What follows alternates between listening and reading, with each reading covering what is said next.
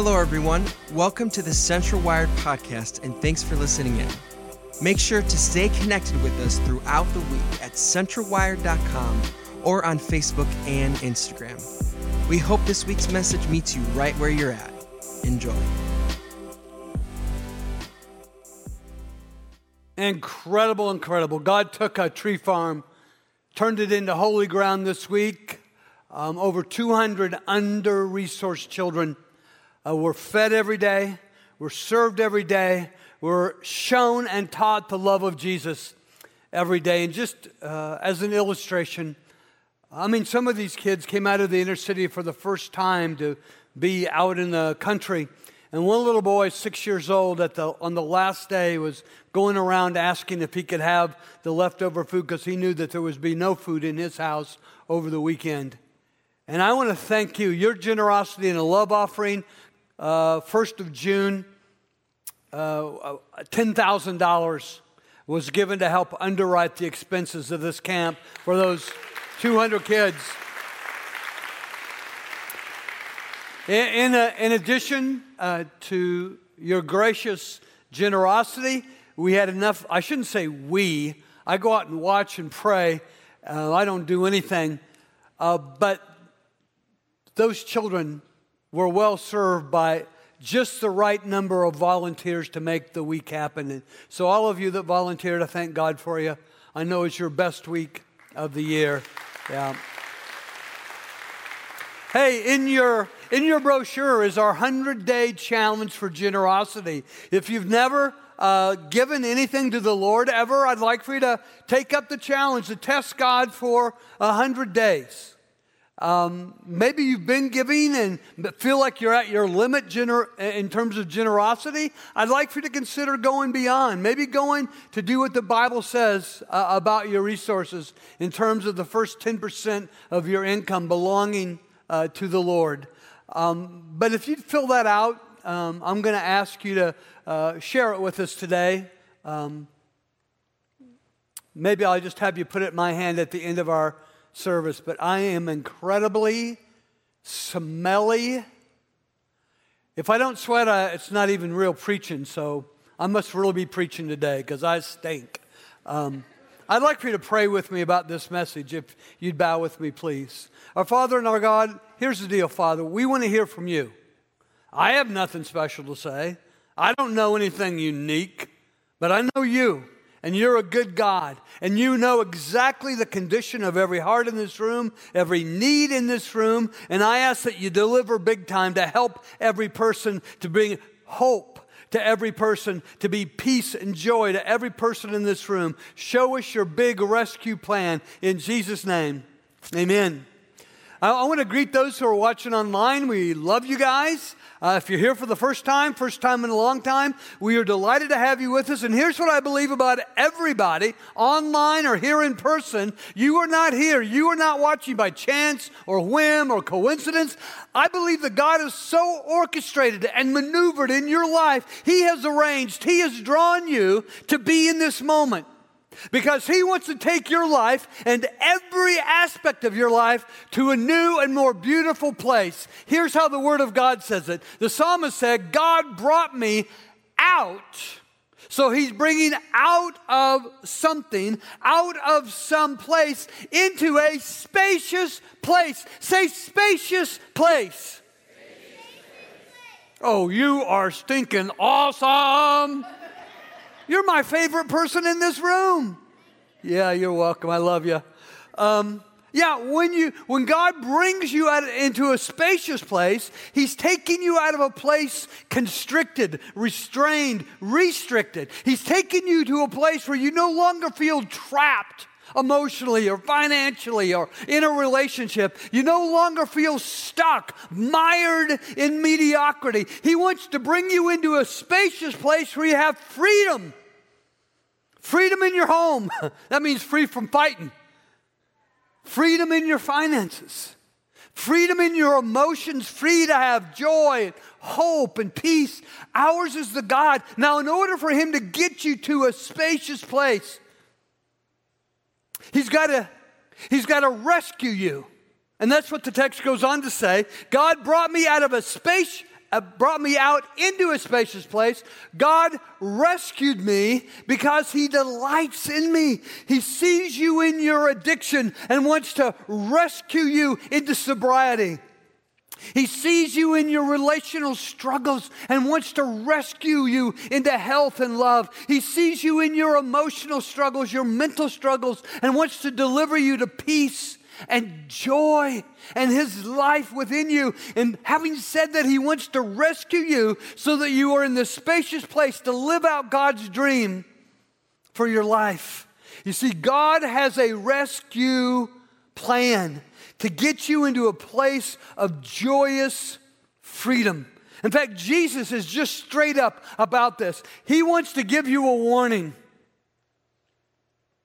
that there is an evil force personally at work against you. Never takes a nap, never takes a vacation, never shows mercy. Satan is always against you, to lie to you, to fill your heart and your head with his lies, to steal from you, to kill your hope, and to destroy your faith. Here's how Jesus warns. He said, the thief, that's Satan. Now, I believe in Satan because Jesus said that Satan is real. I believe in hell. It's a real place, and real people go there because Jesus taught more on hell than he did on heaven. Jesus calls Satan the thief, and the thief's purpose is to steal your joy, your hope, your peace, to kill your relationships, to destroy your life, your faith. Jesus, on the other end of the spectrum, is Satan is about death and destruction, taken from you, hurting you. I'm about helping you, giving you health, giving you hope, giving you freedom. I'm about life. My purpose is to give you a rich and satisfying. Now that's 3 words in English, but when Jesus spoke it, he spoke in one Greek word, perissos, and it meant superabundant. Jesus said, the very reason I came to this planet, God in the flesh, was to point you to God and to put you in a position to receive the superabundant life that only God can give. Superabundant joy, superabundant, overflowing hope, superabundant love and peace, superabundant wisdom for all the hard decisions in life, superabundant strength so you can stand against and in the face of whatever life throws at you. Superabundance in your parenting, superabundance in your friendship, superabundance in your marriage. And so I want to tell you before I show you that I've learned this simple rescue plan of God, and it starts in the book of Genesis, first book in the Bible. Now, we understand the principle of first mention. When something is mentioned first in the Bible, it does 2 things. It becomes the lens through which we understand it throughout the rest of the Bible, and it points to the ultimate rescue plan, Jesus crucified for our sins and risen victoriously from the dead.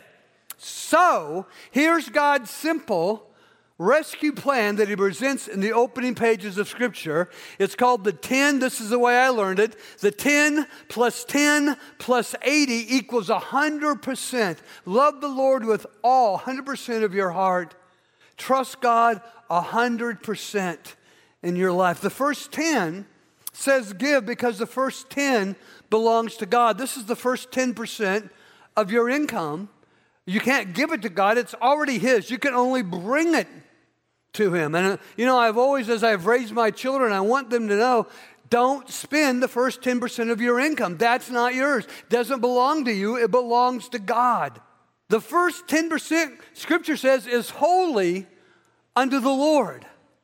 And so what I believe, what I found in my life through the past 38 years, my Deb and I have made this our practice. We were in the ministry before that. I was a youth minister, an associate minister, but I did not give God the first 10% of my income. We came here to Beloit 38 years ago, first time to be the preacher.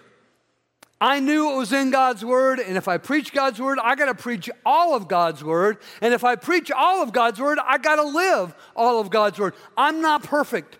I'm screwed up. I'm a mess. I am flawed. I sin. But one thing among many that I can get right is to bring the first 10% of my income to the Lord. And then what I found, when I do, He makes me stutter. He works miraculously in my life, in my marriage, in my family, in my finances, so that every night when we talk to the Lord about this, we thank Him for our boys and their wives and their children. My kids may not be perfect, but my grandkids are. We thank God for our daughter, Lovie, and her boyfriend. We pray His favor on their relationship and how good God has been to us. We do pray over our finances. We pray for my mom and dad. My dad is 91 years old, and he's been really sick for the last 2 weeks. My mom turned 87 yesterday. She's been really sick. She's better. My dad is not yet over the hump. And so we cry out their names before the Father, anticipating. We pray expectantly. We pray with hope because our God is good and because we know we do what we're supposed to with the first 10, that He's going to deliver and be faithful with His goodness to the other areas of our life. Now, the second 10 says save. The first 10 belongs to the Lord. And when we're wise with our resources, we pay ourselves with the second 10% of our income. We take the second 10% of our income and we put it in a savings program and let it build and build and build. Sometimes emergencies happen. This week, Deb and I got an unexpected 2 bills unexpectedly for $1,500.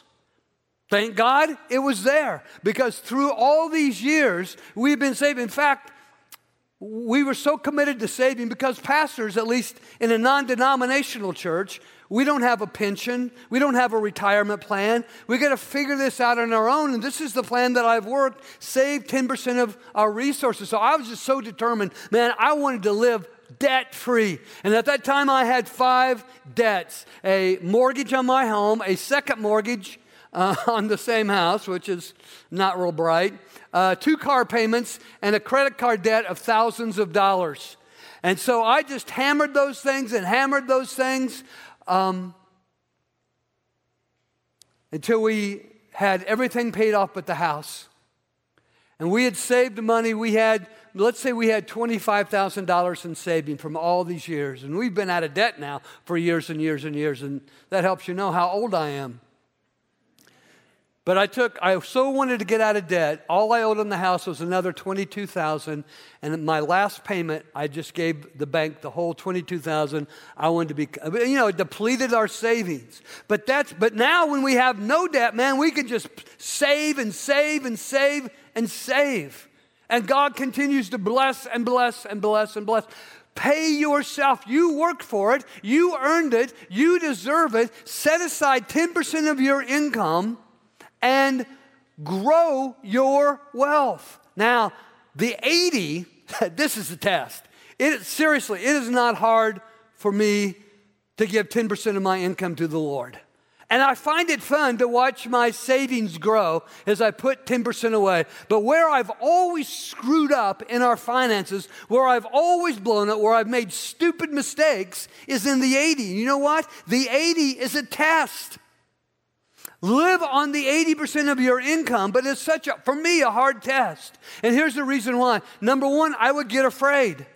And when you are afraid, you just make matters worse. You panic, you make poor decisions, not just in your finances. You'll make poor decisions in your marriage. You'll make poor decisions in your parenting. You'll make poor decisions at your work or about your work. That was me. I would get afraid. Number two, it's not just fear, but we develop this scarcity mentality.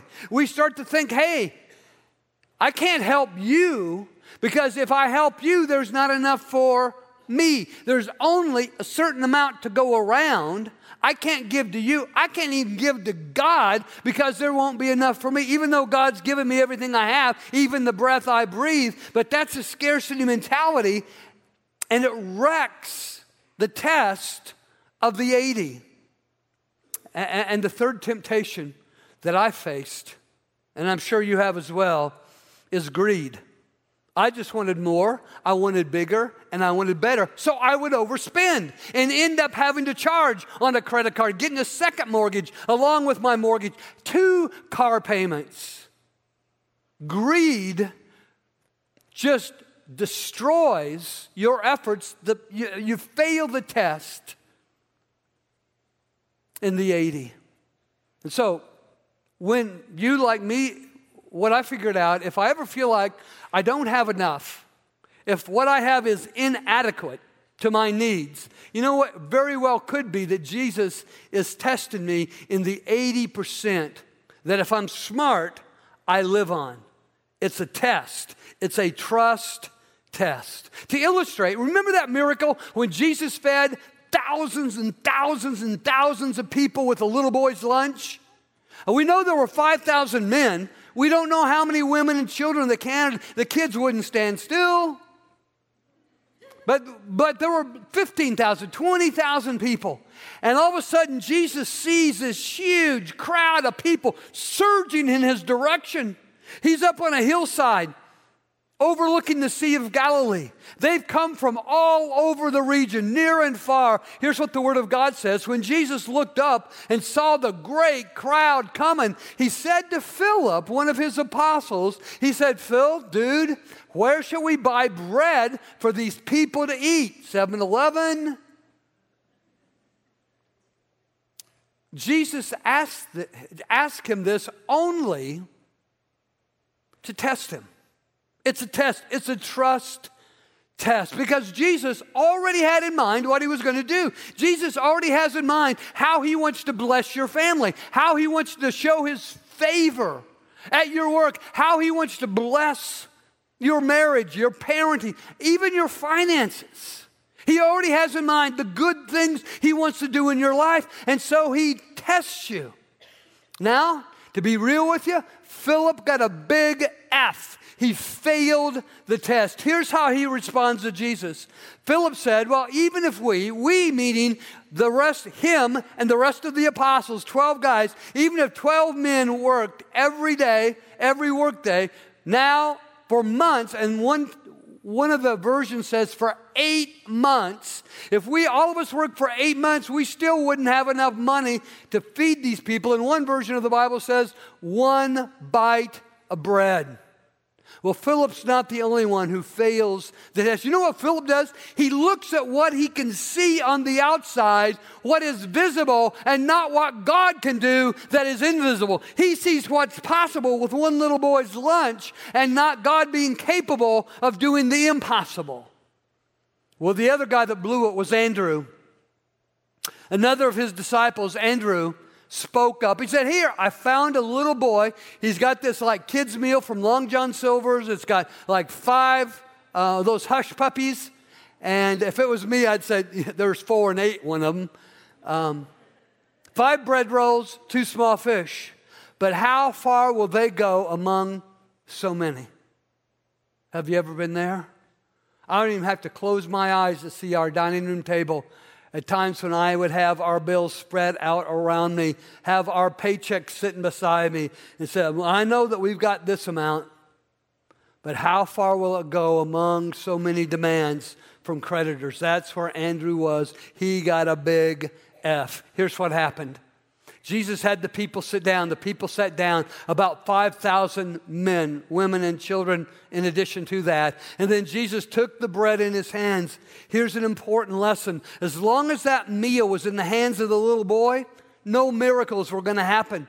Even when the little boy puts that meal in the hands of the apostles, Andrew and Philip, no miracle was going to happen.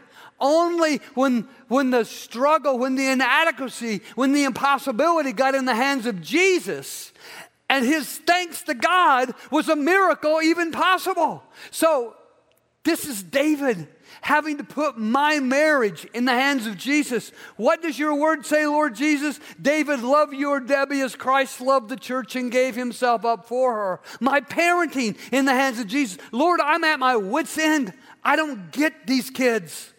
I don't have enough money. I don't have enough patience. And then I put my children in the hands of God. And though they are adults now, God has done such a good work so that every night we just say, thank you, Jesus, for our boys. Thank you for their wives, their children, what you're doing in their lives. And now our daughter, the good work you're doing in Lovia. Jesus took that bread in his hands and gave thanks. That is so huge for me to take what little I have and begin to praise the Lord for what I have, because it's my thanksgiving, it's my gratitude that He begins to miraculously multiply the inadequacy in my hands to meet all the demands and allow me to have abundance beside. So giving thanks, He gave the bread to those who were seated. And He did the same with the fish. And that means everybody, all thousands of them, ate as much as they wanted. It was like old country buffet, but just bread and fish. Oh man, hush puppies on old country buffet, that would be awesome. See, here's the deal. In the little boy's hands, just a little. Andrew and Philip's hands, just a little. But in the hands of Jesus, a little is a lot when you get it in the hands of the Lord. Not just your money, but your marriage, but your friendships, but your emotions. What little bit of hope becomes more in the hands of Jesus. What little bit of peace becomes more than the hands of Jesus. That spacious place is stress-free. In a constricted place, when you feel like you're trapped and stuck, it is pressurized. You feel like you're overwhelmed, but when He brings you into a spacious place, rescues you as you follow His plan, it's like you're not overwhelmed anymore. You're overcoming in every aspect of life. So, the text I wanted to use to teach this is from the Old Testament, 1 Kings chapter 17.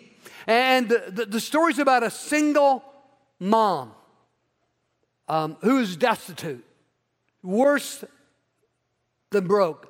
She has nothing, next to nothing for she and her child. I mean, her life started out, fairly normal, like all of our lives did. And in fact, she fell in love. A man of her dreams, soulmate. And they got married, and she got pregnant, and she gave birth to a little boy. She has a son. But before that little boy gets to be much more than a toddler, maybe 4 or 5 years old, her husband dies.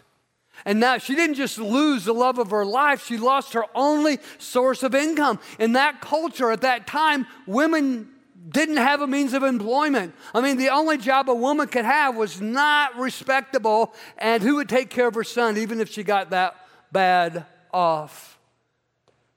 She's down to her last meal. She and her son are going to starve to death. She has no option. She has no help. She has no hope. At the very same time, you see what happened? There has been a severe famine come in this land, and there's just no food around. At the very same time, in this same famine-stricken land is a prophet of God named Elijah. And I believe that Elijah has just eaten his last meal. I mean, he's hungry. He's picking the crumbs out of his beard and off his robe. And I believe he's down on his knees saying, Lord, you know about this famine. Lord, I'm your man. Lord, I just ate my last meal. What am I going to do now for food? I got nothing, Lord.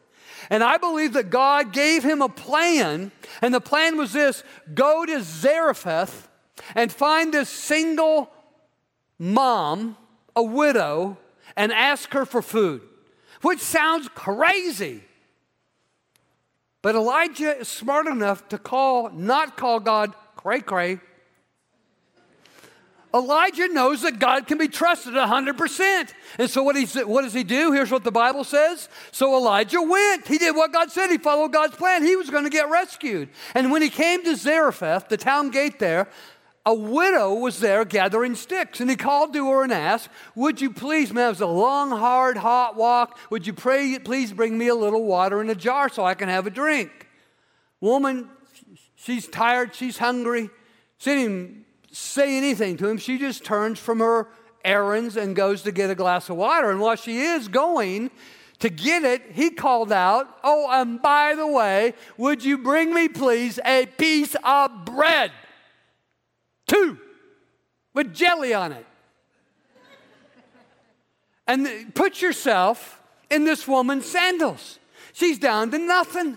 She has enough for one piece of bread for herself, 1 piece of bread for her son, and then the only alternative is they're going to starve to death. And she doesn't want to see her son die of starvation. She doesn't want to die of starvation. So she's going with her load of sticks And when the prophet asked for her to give something she didn't have to give, asked her to do something, out of what? I got nothing. I got enough for me, my son, that's it. She throws those sticks on the ground, turns on her heel, stomps back to the prophet, sticks her finger in his face, and says, as surely as the Lord your God lives, she replied, I don't have any bread, only a handful of flour in a jar and a little oil in a jug. I'm gathering a few sticks to take home, make a fire, make a meal for myself and my son that we may eat it, and then we're just going to starve to death. That's all we got left. It's done. Over. We're up a creek without a paddle. Jack Duck out of luck. Okay, that's all I got right now. And so, to tell you the truth, here's the deal. Elijah was given a trust test. And he takes it, and he passes the test. God said, go to this woman. Seems crazy, but ask this widow who has nothing to give you something. And now, God is issuing a trust test through Elijah directly to this young single mom. And he sees her anger, and he sees her concern, and he sees her desperation. He says this, don't be afraid. Why? Because fear wrecks everything. Fear always makes matters worse, so don't go there. Don't go down the fear path. Don't be afraid. Instead, go home and do as you have said. But first, say first. That's the big deal word in this text because that's the first 10. Give to God first. And then, hey, do you want you to have enough adequate food for you, for your son, not just for today, not just for the next meal, but for the foreseeable future? Here's what you do. Don't be afraid, and first make a small loaf of bread for me from what you have and bring it to me, and then make something for yourself. Don't worry, it'll be there. Make it for your son. It'll be there, for this is what the Lord says. This is not about how smart you are, how hard you work as a woman, how diligent you are, that you're a fighter, that you're a survivor. No. This is what the Lord says. Isn't that what Oprah says? Or Dr. Phil? This is what the Lord says. That jar of flour will not be used up. That jug of oil will not run dry until the day the Lord sends rain and crops grow again. Now I want to break down for you because God gives all of us trust tests. And when we pass the test, man, he delivers every time in abundance, superabundance. That's the promise of Jesus. And I guess maybe for yourself, you got to figure out if Jesus is a liar, or he was just blowing smoke, or he was messing with you, or if he's telling the truth. So here are the 3 elements of passing every trust test with God. Number 1, will you choose faith over fear? That's the decision this woman had to make. It's a decision I've had to make, and I haven't always decided rightly. I'll be real with you. But when I have decided rightly, God is faithful with my little bit of faith. He is faithful to deliver. Number 2, will you give to God first, trusting that God then will meet all your needs and more? Not U.S. Cellular first, or the car payment first, or the heat bill first, or air conditioning bill, or for me, deodorant bill, because don't give me a hug, be like hugging a frog today. Will you give God first? Because none of those entities can deliver to meet all your needs. Only your loving, gracious, and extravagantly giving Heavenly Father. And number 3, will you trust the promises of God? His Word is filled with thousands of promises. And you either believe they're true or you live life your own way without the favor of the Father. You see, all those wills are there because it's always an act. Trusting is always an act of the will. Not trying. Trying never did anything. Trusting God is always an act of the will. So what do you think this woman is going to do? Is she going to stay with her fear, or is she going to go with faith? She goes with faith. Here's what the Word of God says. She went away and did as Elijah had told her. And so there was food every day. Every day was a miracle. Every meal was a miracle. Every day, food for Elijah and the woman and her family. For the jar of flour was not used up, and the jug of oil did not run dry, in keeping with her ingenuity, her hard work. No, the word, this is what delivers every time in accordance with the word of the Lord. So that night at supper, bread for Elijah, she, her son. Next morning, she thought it was all gone, but the next morning, God had resupplied the flour, the oil for breakfast. At lunch, there's plenty, flour, oil for lunch. Supper time, which is what we poor people call the evening meal. You rich folks call it dinner. But at supper, another miracle. Well, they use up all the oil, all the flour, go to bed. Next day at breakfast, the God of resupply has resupplied their resources. You see, when we pass the trust test in faith and claiming the promises of God, God miraculously resupplies. That has been my life and my marriage for the last 38 years. He is an absolutely faithful God. So that the Apostle Paul would just shout out, my God will meet all your needs according to his glorious, not regular riches, not run-of-the-mill riches, but his glorious riches in Christ Jesus. And so there are 4 life lessons that I take away from this text. Number 1, when our present, and that woman's present was painfully impossible.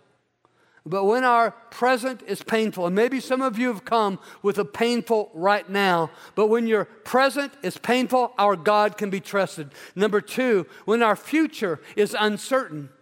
Does yours ever feel that way? You ever be afraid of tomorrow, confused about what's going to happen? When our future is uncertain, our God can be trusted. Number 3, when our faith is tested, our God can be trusted. And number 4, when our resources are inadequate, and whose haven't been at one time or another, that's when we trust God, and He delivers, multiplying, magnifying, making more.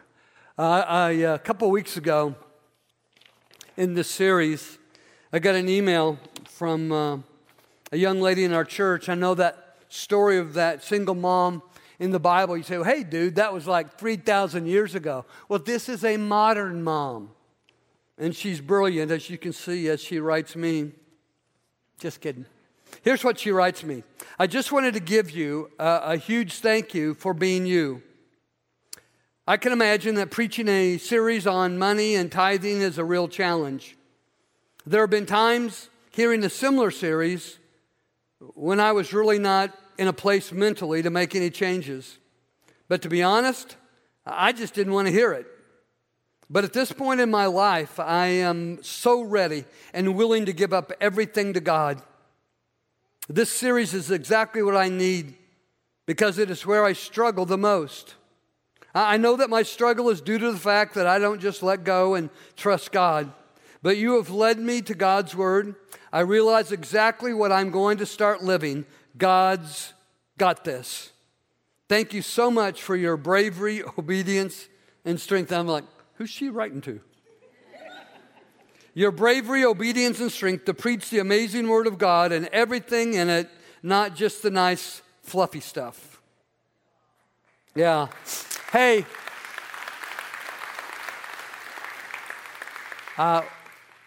Would you like to meet her? Brad and Tiffany Webb, would you come up with me, please?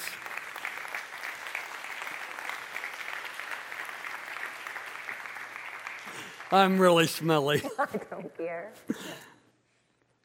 I love you, Brad. Love you. Thank you guys for being willing to share your story. You know, the thing is, when you face a test, as you have, you get a testimony. You were in the test, now you have a story to tell. And I've asked you before in our other services, but just for our church family, how long have you guys been coming to our church? 10 years. 10 years. You know, let me ask you, what do you remember what brought you to our church in the first place? Was it your sister coming here? Your mom? Yeah, thank God. Just showed up. And so you came 10 years ago. When did you guys become Christ followers? 7 years ago. Okay, cool. And then at some point you began to give Yep. And what was that like for you guys? It was tough in the beginning because, I work hard for my money, and that's the way I looked at it. Yeah. It was my money, and when you come to realize that it's all his money. And, that's the truth. He gave me the abilities that he gave me, and, that's the reason why I'm able to do what I do, and, it changes your perception. Yes. What's important, and, we were spread pretty thin at the beginning, and, it helps you to look at all the aspects of your life and, where you need to take money away from to get that 10% and start off there. I have a ton of respect for you, Brad. Ton of respect, man. I love you. Tiffany, you mentioned in the email that you sent me that there were times when I've, like once a year I do this, and you said your mind wasn't in the right place. What was your mindset in those earlier series when you just didn't want to hear it? Well, like Brad had said, we work, I don't work. I stay home with our babies. He works very, very hard for what we have. And in the beginning, like he said, we thought that it was ours. Coming from nothing, there were times in my past where I had no home. I would sleep in my car. I would go months without electricity. So then having God place me into this life where things were comfortable, and I had a beautiful roof over my head, and I have an amazing husband, and we have, clean clothes and food to eat on a daily basis. I didn't want to give that. I needed that. We had our bills, and we had our things that we needed, and that was that. So once we started tithing, then I thought, we tithe. That's good. I got the rest. God can have his, because that's what he says to do, but I got the rest. And then you put these inserts in the bulletin, and you're doing this series, and my heart just opened and softened, and my eyes opened so much wider, and I don't know what it was, but I just looked at things so much more differently and more clearly. And the first couple of times I thought, well, I don't need to fill that out, though, because I tithe, and God knows that, and that's all that needs to be done, but this is great. And then 2 weeks ago, I decided, well, I'll just fill it out, just so David knows I'm with him on this, because this is a tough series, because I know I haven't wanted to hear it, so I'm sure that there's somebody out there that doesn't want to hear it. No. They might not have came back, because that's what we did. We would be like, okay, well, we're just going to wait till this series is over. Then we'll come back to church. But that's not how it works. You're supposed to be here every weekend. So anyways, back to it. I fill out the card, and I bring it up to him, and he gives me a big hug, and he says, I love you, Tiffany. You are awesome, and God's got this. And it was like a light switch went off. Yes, God's got this.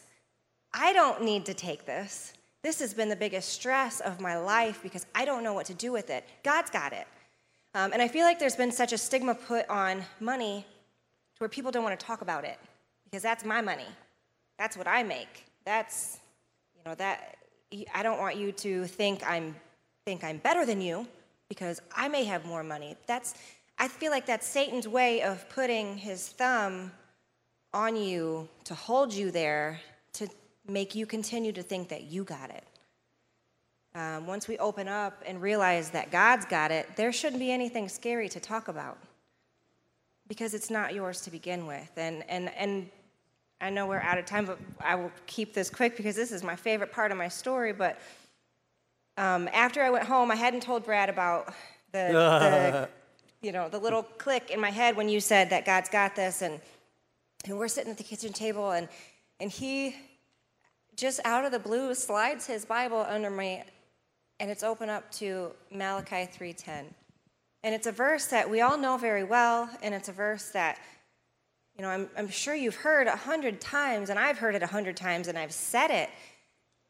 But I read it so different, and I don't know if God was saying to him, your wife needs to see this right now. Show her this right now. But he did, and it says, bring the whole tithe into my house. Test me in this, says the Lord Almighty, and see if I will not throw open the floodgates of heaven and pour out so much blessings that you will not have enough room for it. It then immediately clicked, and I even told him that. I said, oh my gosh, blessings aren't money. That's not always finances. So in my mind for so long, I was thinking like, okay, I'm giving the Lord my 10%. Why isn't he giving me 20 back? I want to give you a 20 and I want you to give me 100 back. That's not what God means by blessings. And I think that so many people get frustrated because of that. Looking around at just our personal lives, we have 3 amazing children that we prayed for years to have. And like I said, I didn't realize God would open those floodgates so quickly and give me 3 in 6 years. But they're awesome and they're really great. We have a beautiful home to raise them in. We have an even more amazing church family to raise them in. And those are the blessings that I think that we overlook and that we take for granted and almost expect God to give us. So that was just a clear moment for me. Hold your breath. I love you. I'll tell him to take a big whiff. No good. Can you put that? Hey, you guys, I promised that I would show you God's ultimate rescue plan. And maybe 10% freaks you out. That's okay. Start with something, anything. Please don't come before the Lord with empty hands. I mean, whatever you want to start with. Because here's the promise of Jesus. He says, give and you will receive. Your gift will return to you in full, pressed down, shaken together to make room for more, running over and poured into your lap. The amount you give will determine the amount you get back. Now, here's the foundation on which that is built. John 3:16, for God so loved the world that he gave his one and only Son, that whosoever surrenders to him, to Jesus, will not die. How does that work? But have everlasting life? Here's how it works. Look at the text. God is so rich in mercy. That's a big blessing. That's my favorite blessing is his mercy. And he loves us so much that even though we were dead because of our sins, that's how we die, he gave us life when he raised Christ from the dead. It is only by God's grace that you've been saved. And so the wisdom book of the Bible, book of Proverbs says this, trust. It's a test. Trust in the Lord with all 100% of your heart. Do not depend on your own understanding. You ain't that smart. Seek his will in all 100% that you do. He will direct you and crown your efforts with success. So, I'm going to pray over you. And I'm going to ask you to do what Tiffany and others have done before you. You're welcome to bring this insert filled out I'll take the 100-day challenge, see what God does. I know he'll deliver and you'll find him faithful. You're willing to bring it right to me, slap it in my hands. I'll say to you what I said to her, I love you. You're awesome. God's got this. Or if you're too shy or now you know that my deodorant is failing, there are baskets at the door. Just drop it in the baskets and you leave. But if you'd stand right now. Thanks so much for joining us. Just a reminder to stay connected with us throughout the week at centralwired.com or on Facebook and Instagram. Thanks again for being with us and have a great week.